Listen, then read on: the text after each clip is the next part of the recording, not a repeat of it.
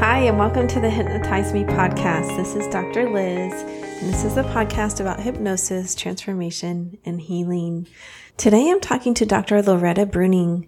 She is fascinating. She's an evolutionary psychologist, retired university professor, and author. And in this interview, she breaks down for us how, although we've evolved, our monkey minds are still very much operating, and not always to our benefit, I will say. She talks clearly about how to change our neural pathways, which we'll call habits for short, so that we can change our lives and get what we need and want. So let's jump in.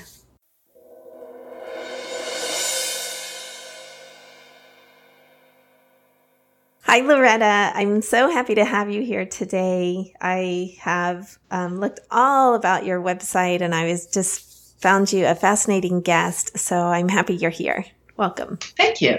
Thanks for having me. So Loretta has several books that I want to get to and ask you some of your history, how you wrote them, how you came up with them, and your most recent one.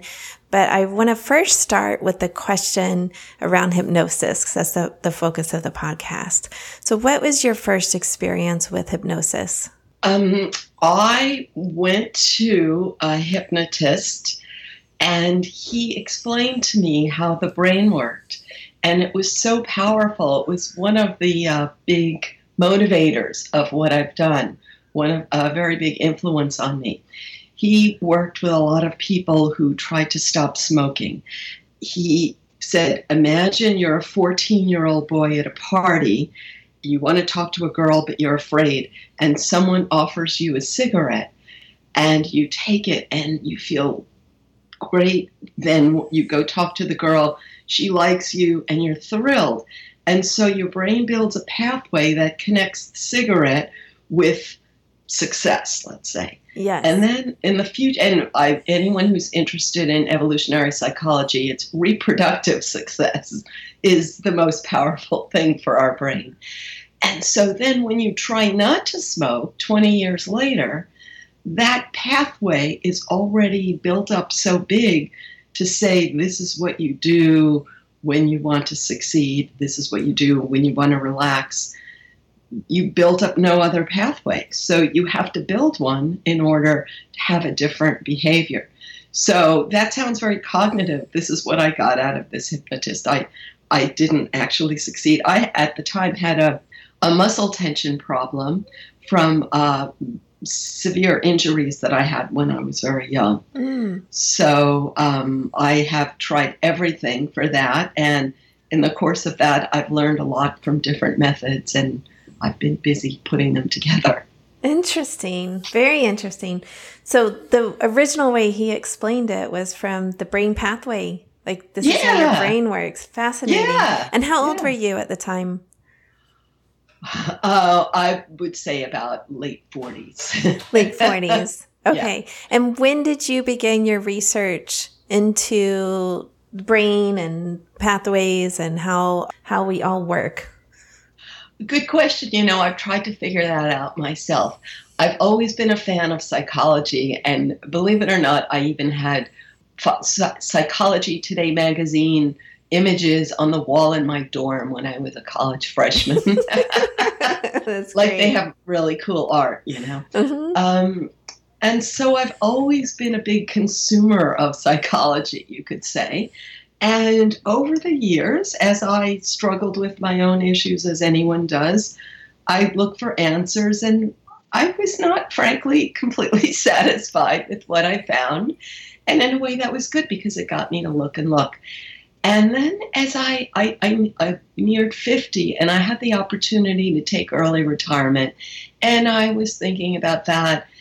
And by chance, I lived near a place. It's hard to say what it is, but it's like an alternative pharmacy in Berkeley, California, that offered a free hour of every possible bodywork technique. Wow. And you just show up, and all day, every day, there'd be a different alternative. And I sat in on a lot of those.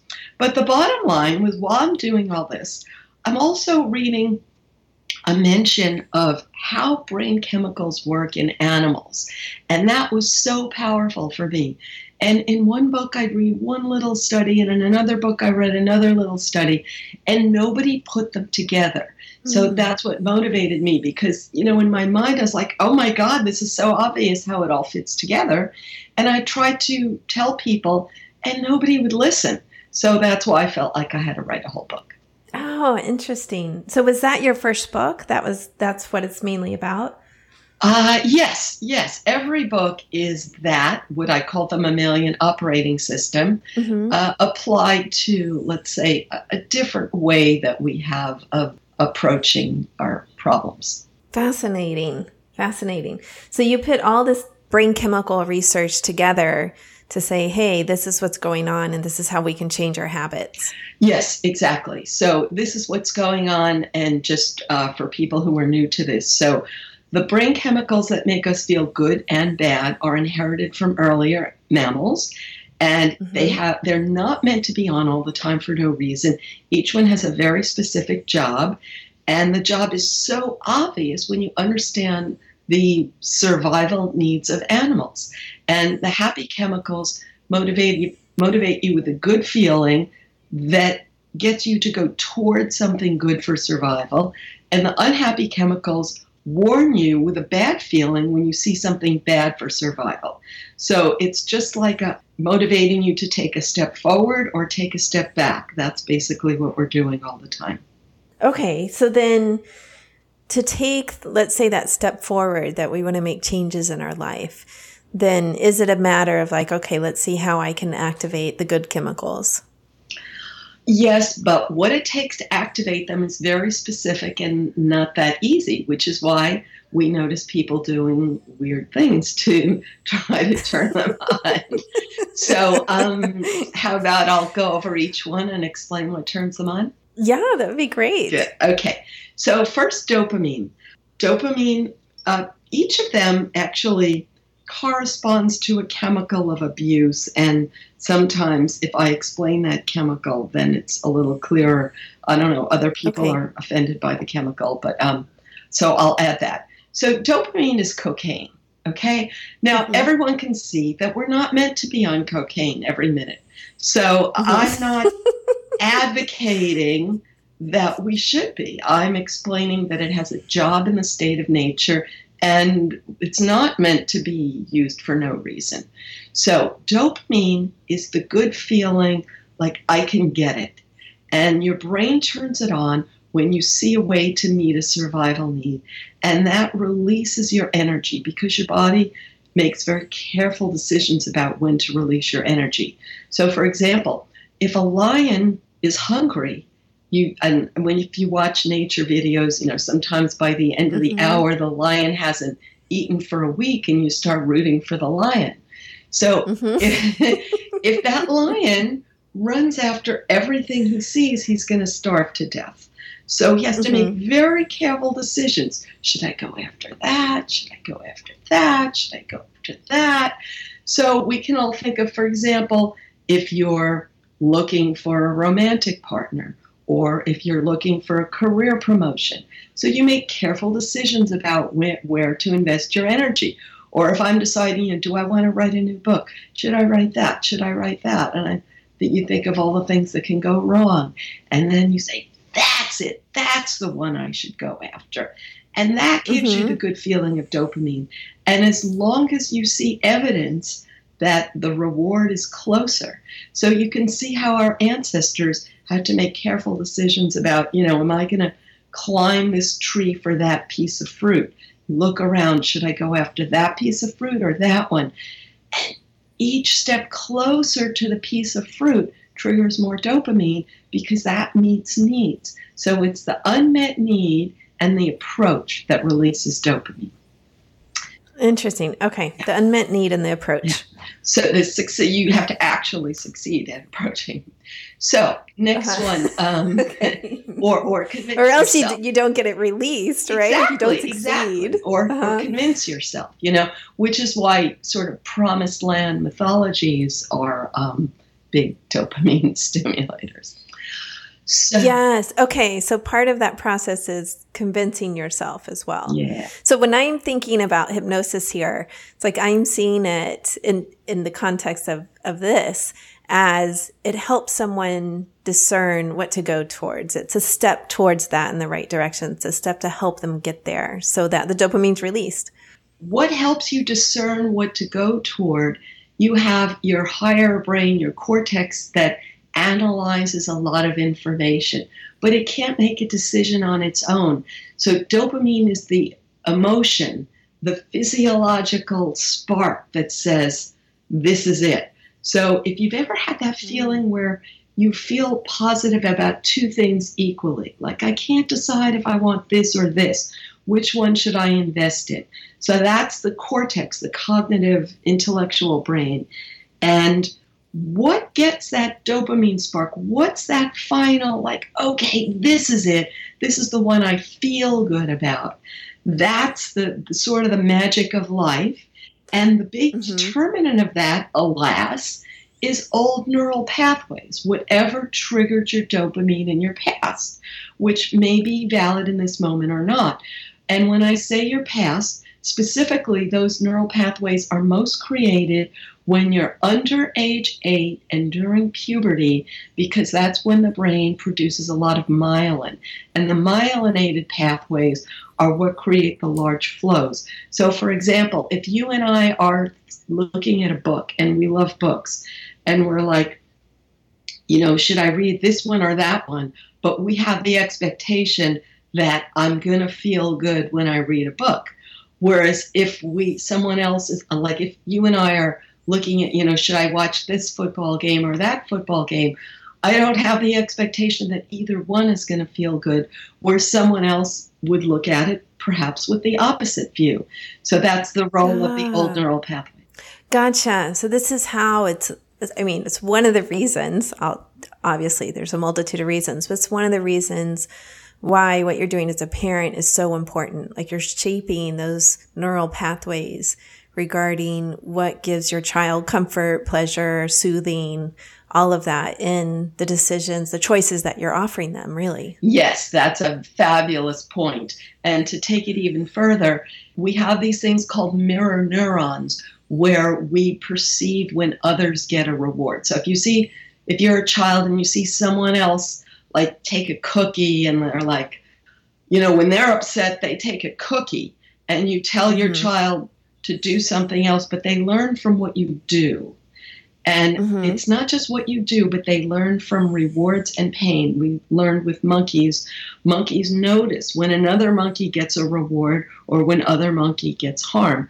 So what your family did to relieve pain and to get reward, that's what built your neural pathways. But this is also how, when you're talking about adults that had trauma as children, they grew up in abusive families or some kind of trauma happened to them, then like in my practice, sometimes people will come in and want to heal old trauma.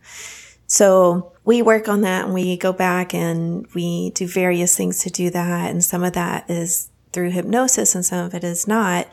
But what you're saying is like, okay, our task there is to heal the neural pathways, to give them a different choice now, because somehow when there's trauma in their history, the neural pathways got laid down that way. Is that correct? Yes. Yeah. I 99% agree with you.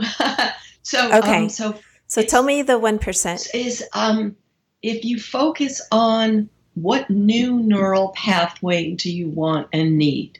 So as long as you're focusing on the trauma, you're not making progress.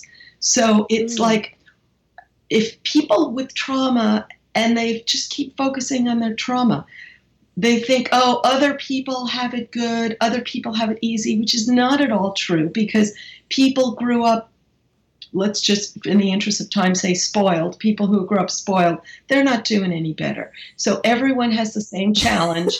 How can I face adult life with the pathways I have? And the solution is always, what new pathway would I like to build? And how can I invest my energy in the behaviors that will build that pathway? So, for example, if I felt that, in my case, nobody ever gave me a pat on the back. I got beaten on the back.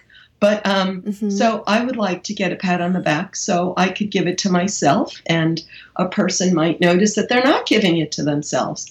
And so they can decide to build a new pathway that says, I'm going to do 5 minutes of an activity that I struggle with, and then I'm going to appreciate myself for doing that.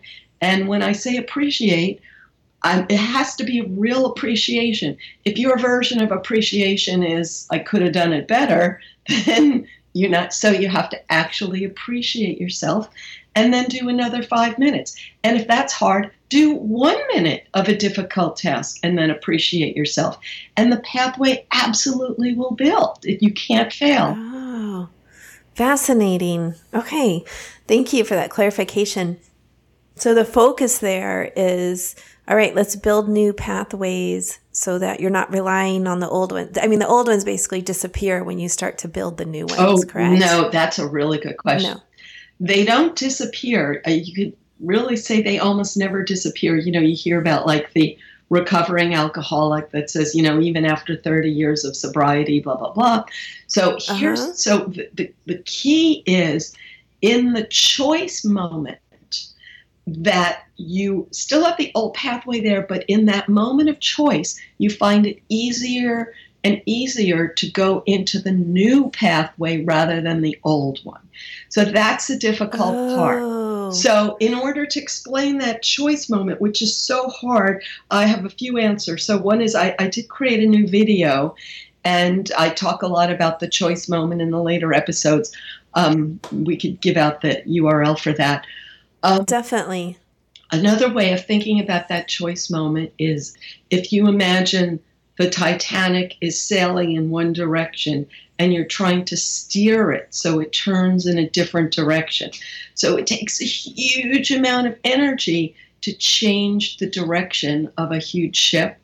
And even when you succeed, you don't actually see the change for a few minutes, or even with a big ship for an hour. So the way to understand this is that the electricity in your brain is always being stimulated by what you take in through your senses. And of course, the world stimulates more detail than you could possibly process. So your whole brain is designed to filter it down to what's important. And your old neural pathways do that until you build new ones. So you have power to, the electricity in your brain flows like water in a storm. It flows into whatever channels are there. And the bigger the channels, the more likely your electricity is going to flow into that. Now, you are not a victim of your old pathways because you have willpower. But it's so hard to redirect your electricity that you can only do it for one thing at a time. So you have to stop doing other things and completely focus on this new choice. So I'll give you a really simplified example of this. I moved to a new home at one point, and my automatic response was to turn off the road at the exit for my old home. And I was teaching, and so I was going home at night at 10 o'clock. And if I got off at the exit for my old home, then I would be having to, make a terrible correction in a bad neighborhood at 10 o'clock at night, and I was exhausted. So how can I get myself to resist that old turn and to stay on the freeway, like for one exit longer to go to my new home? And so what I had to do was to focus my energy, not listen to my audiobook, and to build the new habit of not getting off at the old exit. What I learned to do was not to be in the turning lane, so that I was not even tempted when the new exit came up. So anything that you could do that changes when people in the sobriety movement call it triggers, all the reminders of that old pathway, if you could change them in any way, sensory ways, so that you could give yourself more power to choose that new pathway in that moment. And that new pathway will build and it will get easier and easier, but the old pathway will still be there to tempt you. Got you. So that is why when people often enter recovery, it's like the recommendation is you have to focus so much on keeping sobriety at that moment. Yes. Right? Like, yes, exactly. Avoiding the triggers, like changing all of your patterns Yes. so that the triggers are not there as much as possible. Yes. Yes. Because you're basically steering your ship into a different channel. Exactly. So that also makes sense of why, like, years down the road, let's say someone who does have 5, 10, 15 years of sobriety, they're like, okay, I am way over here on the other side of the world to avoid going back to my original channel, right? Yes, yes, exactly. And it feels good over here, but I know the original channel is still there. That's why I'm going to live over here as much as possible with all these new pathways. Yes, exactly, exactly. And just to get down to what the channels are, I mean, we could talk about it physiologically, but we could just say it's coping skills. So we all need coping skills because life is hard. And I'm very much against this current idea that something is wrong with the world and something has gone wrong, or my parents messed up, our society messed up, our schools messed up. It's not messed up. Life is hard. And and as soon as you deal with one challenge, your brain focuses on the next challenge. And the more you get past your immediate survival needs, people have their biological clock, they're worried about children, they're meeting immediate needs. It's always been that way. And then when you get to my age, I don't have like the immediate survival things, but then I have to confront the reality of my mortality. So everything is hard. And so we all have the coping skills that we learned when we were young, plus the toolbox that we choose to build for ourselves. So you have your original coping skills that you learn when you're a little child, let's say, right? You're saying under 8 and definitely during puberty, you're really learning coping skills. And I have kids right in that age range, 11 and 15 right now. So I'm trying to like very actively teach them coping. Good. You have those, but then you learn different ones throughout your life, depending on what you're going through, really. Yes, yes. So how do you learn coping skills throughout your life? So the neural pathways are created in 2 ways, repetition and emotion. So emotion means anything that triggers either a happy chemical or an unhappy chemical builds a neural pathway. If something happens to me and I'm like, wow, this is fabulous, that works. But in adult life, it doesn't happen like that much because nothing happens that easily. And then if something terrible happens, that easily builds a pathway that says, oh my God, that's awful. I'm never going to do that again. So that's one way of building pathways. But if you rely on that, then the only things that trigger huge pathways, apart from random chance, is like eating a whole pizza, all the bad things, because that's why they trigger those chemicals. So that's why repetition is such a valuable way of building a new pathway, because it's an alternative to emotion. Now, hypnosis, what I think is the value of that is I have just made an artificial distinction between a big pathway and no pathway at all. But I think hypnosis can help a person steer their electricity into some smallish pathways that are not well developed. Like maybe you have that coping skill, but it's hard for you to access. And hypnosis can help you do that. Like I see it happen in my practice. That's often why as hypnotherapists, we say, okay, go home if it's appropriate and listen to this file like every night. Listen to it while you fall asleep because it's building new neural pathways. Absolutely. Exactly. And making it easier for your electricity to flow without as much effort. And once your electricity flows, then you feel normal. And that's the whole point. When your electricity is flowing through a well-developed pathway, we perceive that as, I know what's going on, I'm safe, this is my normal. Even when your old normal is not that good, Yeah. But that's also, to go back to addiction some, that's also how people start to feel like that lifestyle is normal. Exactly. Is because that's their regular pathway that's going on. Right. Or even a person who chooses an abusive relationship and that feels like they're normal.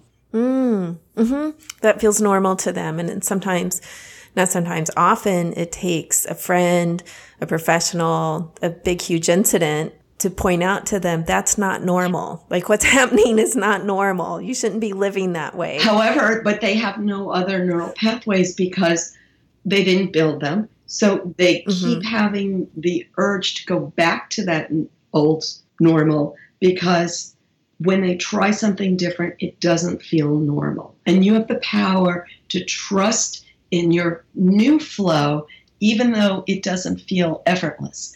And what is that new flow going toward? It's a sense of safety that you can augment with coping skills.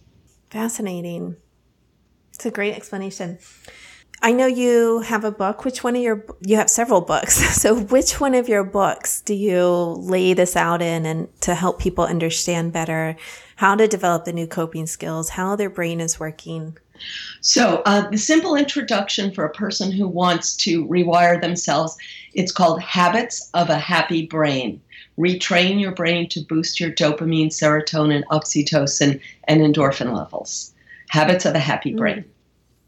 Okay, wonderful. And I have a website with lots and lots of information about my methods. It's innermammalinstitute.org and innermammalinstitute.org. And for people who don't love to read, I created a video series. It's at youhavepoweroveryourbrain.com. Oh, fascinating. I'm going to put both of those in the show notes as well as the book. And I just want to say to the listeners, like the Inner Mammal Institute, I've looked at that one a lot and it has so much information. It is really, really good. Thank you. Go over there and take a look at it. Thanks so much. I want to go back to one of the statements you made where you said when people get stuck in indecision. Yes. That was a huge problem for me at a certain point in my life. So it's totally self-motivated here. But I also find that's what clients come into me with. It's like, I don't know what to do here. I am stuck. Yeah. So can you talk about that some in the process of getting unstuck? Yes, good. So first, I'll tell you a funny study because we could all relate to it. There was a guy who had a connection severed between his cortex and his emotional brain. He's having follow-up doctor visits. It wasn't severed, it was he had some disease or something. So he has his appointment with his doctor. And when the visit is over, the doctor said, when would you like to make the next appointment? And he offers him 3 choices. And the man could not decide which of those choices he wanted. And he debated. And the doctor was learning from this. So the doctor gave him all the time he wanted. And the man debated between the different times for a half hour. And his brain was perfectly skilled at seeing the pros and cons of each of those times, but could not choose any of them. And so it's so useful because so many self-help books are like as if your intellectual brain is good and your emotional brain is bad. And that's just a wrong way to see it. And we need our emotional brain in order to say, yes, this is what I want to do. This is what's good for me. There's no such thing as saying, the emotions are bad and your detail brain is all good. They have to work together. So what is the good of the choice? It's dopamine that says, this is good for me. This is going to work out. But if your life experience is like, well, nothing has worked out for me. When I do this, it goes bad. When I do that, it goes bad. So it's the expectation of reward that turns on your dopamine. And if you have trouble accessing that at a particular point in life, because your old expectations haven't worked, you have to build up new expectations. And one exercise that I just recommend for that is take something that you feel stuck with and break it down to tiny chunks.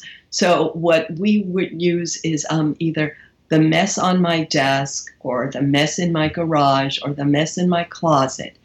I'm going to work on that for 5 minutes. At the end of those 5 minutes, I'm going to celebrate. So rather than looking at the whole mountain of mess at once, you're going to get to the point where you're going to work on your mess for 5 minutes and feel good about it. And that builds the circuit that says, wow, I can tackle this in small increments and enjoy it. Oh, okay. So you're saying, like, let's say it's a big decision that someone's trying to make that's more theoretical, right? But they know it's going to change their whole life. You're saying get concrete with it, like practice making these small decisions, quote unquote, like practice breaking it down concretely, like organizing something or doing a task that you can feel like, okay, I did this and this feels really good. I made the decision. I did it. I completed 5 minutes of it. And then that'll train the brain some about how to make that bigger decision. It'll train your brain to expect to succeed. Okay? So you will expect a reward. You will say, I can do it. Whatever that is. Now, the reason you're having trouble making the decision, probably you have lots of pros and cons for all of the options, and you're very aware of them. So none of them is boiling down to, I expect this to work. And probably you have very good reason. Probably you know that once you choose X or Y, it's still going to be a hard road. You're still going to have a lot of investment to make in that road and a lot of risk of failure. So bottom line is to sort of train your expectations that once you get started on this hard road, that you're going to be able to make it work. Okay, gotcha. So what happens when someone makes that decision based on pain? Like, this is so painful that I have to stop it. Like, is that a different process than someone saying, okay, I've decided to make this decision because even though I don't know if everything's going to work out, I believe in some small way it's going to be better? Yeah, that's a really good question. So let's talk about the whole pain thing. And by the way, I go into some of that in the first book and more in the second book, which is The Science of Positivity. Stop negative thought patterns by changing your brain chemistry. Okay. So that the unhappy chemical is cortisol. Cortisol is in everyday life often referred to as the stress chemical, but in the state of nature, it's very useful to understand how it works in animals. So your brain evolved to wire you to avoid pain because that promotes survival. And avoiding pain is a higher priority than getting reward because an animal can always survive the loss of one meal more than it can survive getting bitten by a lion. So if you have a choice between I'm hungry, I want to eat, but I smell a lion, if you run, you're more likely to survive. So that's why we prioritize avoiding pain, avoiding harm. So if you are in physical pain, that's a big surge of cortisol. But if you anticipate pain, like, oh, if you keep this up, you're going to be in big trouble, that's little bits of cortisol. And how does your brain decide what's going to be in big trouble? It's just your past pain. Now, your brain confuses social pain and physical pain because in your early experience, they're the same thing. So, for example, when you're a child, hunger is pain. So a child learns that social contact relieves my hunger. So the risk of losing social contact is a risk of pain. And that's how we get wired up, in our earliest weeks of life. Okay, that is fascinating. Thank you. Sure. We're going to wrap up here. I want to thank you so much for being on the podcast. I really appreciate your perspective, and I've definitely learned today a whole lot more than I knew about the brain. So thank you so much. You're welcome. Thanks for having me.